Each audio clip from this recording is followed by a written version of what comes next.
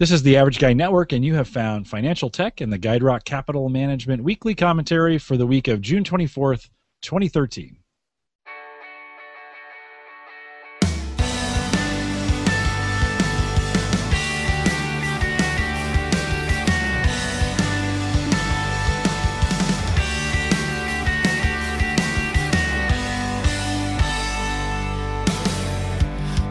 I'm your host, Jim Collison, broadcasting live from the AverageGuy.tv studios here in Bellevue, Nebraska. And, of course, we post the show, including the written commentary from Andrew, each week out at the AverageGuy.tv. Financial Tech brings you the latest market commentary from the award-winning Andrew Hunt, CFP and president of Guide Rock Capital Management, located right here in Omaha, Nebraska. If you'd like to receive a free copy of the written commentary in advance, and you'd get it a day before the podcast, so you might want to do that. Send us an email.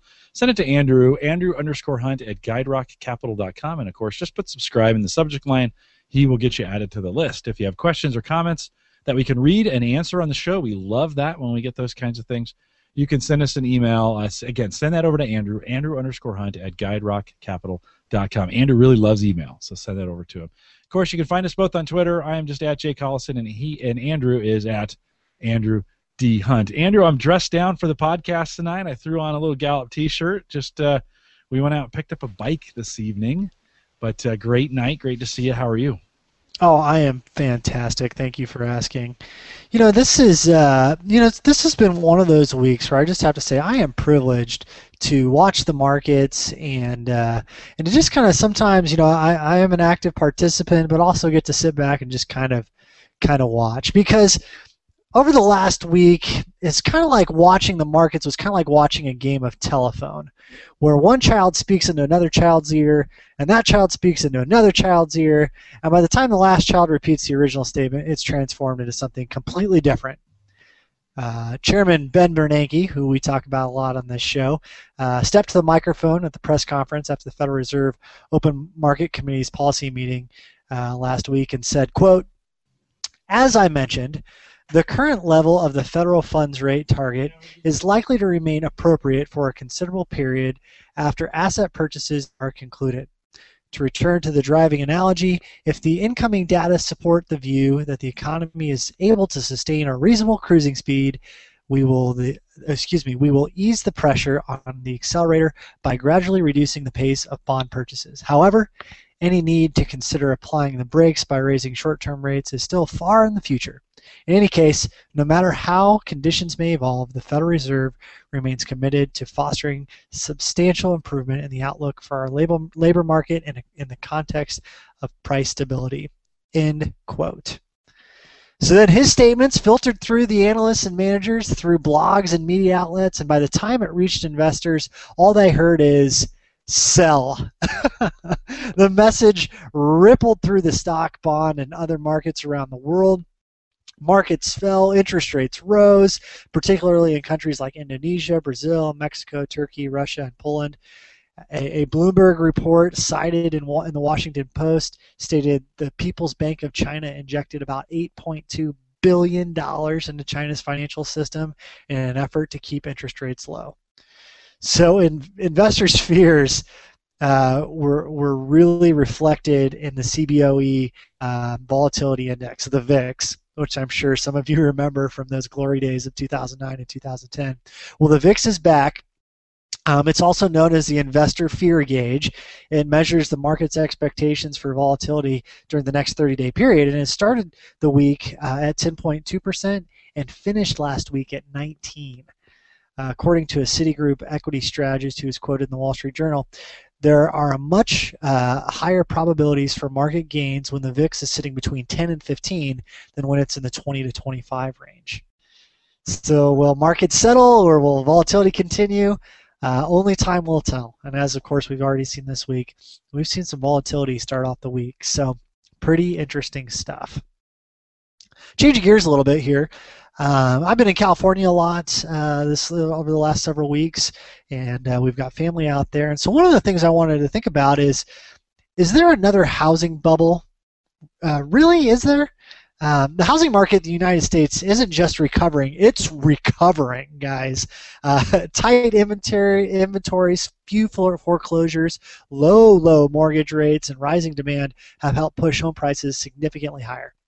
Year-over-year data shows home prices increased by about 15% through the end of May, according to the National Association of Realtors.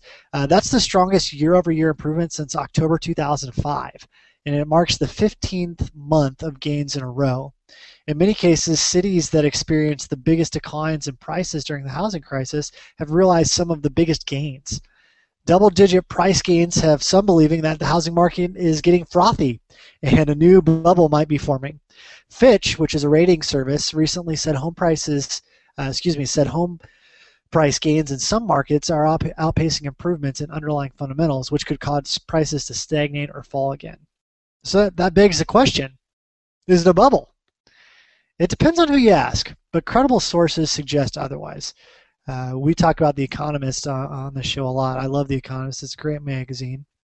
And according to an article in early June, they said, quote, to qualify as a bubble, an asset must not simply appreciate, it must decouple from its intrinsic value. For houses, The Economist each quarter compares the ratio of prices to household income and rents against their long-run average in 20 countries. We, economist speaking here, have now done the same for the 20 metropolitan areas in the Case-Shiller Index. The verdict? In most markets, houses are at or near their long-run values, but none looks bubbly, end quote. That's from The Economist. One thing that's keeping home prices high is limited supply. The chief economist for National Association of Realtors recently said one way to moderate future price growth is to create additional supply by building new homes. Well, it seems pretty clear from the markets response to the Fed chairman's comments during last week. The speculation about bubbles has investors feeling a lot of fear and uncertainty. So this week's quote is from Ambrose Bierce, the American journalist. It says, "It is evident that skepticism, while it makes no actual change in a man, always makes him feel better." Very nice, Andrew. I almost want to quote Ronald Reagan at this, since we're at the end of the podcast, and say, "Well, Andrew, there you go again." We've talked a lot about the cycles that go on, and of course, we're in that summer cycle where it always seems like the market takes June has traditionally, I think you mentioned at some point in time that June has been just a disastrous month over the last. I don't know if I'd heard that from you, or maybe I was reading that. June has traditionally been a disastrous month for the market. Any thoughts on that? Well, yeah, we've mentioned it on the show, that whole that old trader's adage, sell in May and go away. And it sure feels like it's kind of predictable. The last 3 years, if you've been watching the markets, very precipitous run-ups in the spring, and then the summer hits, and all of a sudden we see kind of a meltdown. So yeah. It sure feels like there's a pattern there. It does, and I like the word bubbly at the end of the quote. But none looks bubbly. So good stuff, Andrew. Well, hey, I do want to let folks know if you've got any questions or comments, Andrew would love to answer those for you. I mean, this is what he does. This is what he loves to do. He does it all day long. He does it morning and night, and we'd love to hear from you. If you've got any questions, you can get in contact with Andrew. You can just send him. Easiest way to do that is just send him an email, Andrew_Hunt@guiderockcapital.com, and he would love to answer those for you. If you're new to podcasting or listening to podcasts and you're looking for an easy way to do it each week, I talk about this at the end of the show each week, but Stitcher is a great way to do it. Stitcher is available on any browser as well as both Android or iPhone platforms, just pretty much any phone that's out there. It's a great way to listen to the podcast at home and on the road. This show and all the past shows are on Stitcher. Stitcher.com. Just head out there and get that. You can get it in the Android or the iPhone store as well. Search Financial Tech. It's education for your ears. And be sure to visit Guide Rock Capital at guiderockcapital.com. Follow Andrew on Twitter. He's just Andrew D. Hunt. You get all the show notes for this show out at theaverageguy.tv/FT033 for this show 33. Now, Andrew and I say thanks for listening, and we'll catch up with you next week. Remember, be smart about your investing.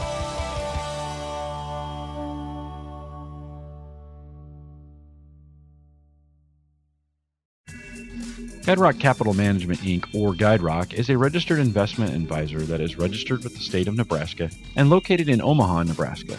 GuideRock and its representatives are in compliance with the current registration requirements imposed upon investment advisors in the states in which they maintain clients. GuideRock may only transact business in those states in which it is registered or qualifies for an exemption or exclusion from registration requirements. Important information describing GuideRock's business operations, services, and fees can be viewed on the SEC's website at www.advisorinfo.sec.gov. GuideRock will provide Form ADV Part 2, which serves as the firm's disclosure document to all clients. Copies of Form ADV Part 2 are also available to interested parties upon request. All investment strategies have the potential for profit or loss. Past performance is not indicative of future results. No current or prospective clients should assume that the future performance of any specific investment strategy, or product made reference to directly or indirectly on this video, website, or indirectly via hyperlink or any affiliated third-party website will be profitable or equal to past performance levels.